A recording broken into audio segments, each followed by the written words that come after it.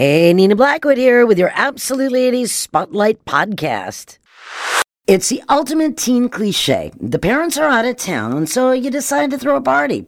Well, Annie Lennox's 16-year-old daughter Lola did just that, inviting about 30 people. Not bad, but one of those people posted the information on their MySpace page, and more than 100 other kids crashed the do, utterly thrashing Lennox's $5.5 million pad.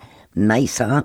There was graffiti on the walls, ripped curtains, broken furniture, and of course, hordes of stained carpets. Sweet nightmares are made of this, eh? Two plumbing companies are battling over the right to use a certain phone number. Can you guess what it is? No, it's not mine. 867-5309. Yep.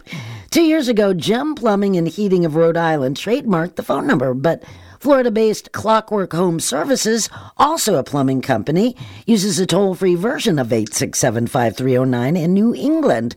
Well, they argue a company can only trademark a vanity number like 1-800-Flowers. Gem won round one in the fight when a federal judge in Boston recently barred Clockwork from using the number in Rhode Island and Massachusetts. But Clockwork's lawyers said they would fight on. What does Tommy have to say about all this? It's ridiculous. If I wanted to get into it, I could probably take the number away from both of them, unquote. Oh, come on. Aren't there better things to do with your time and money?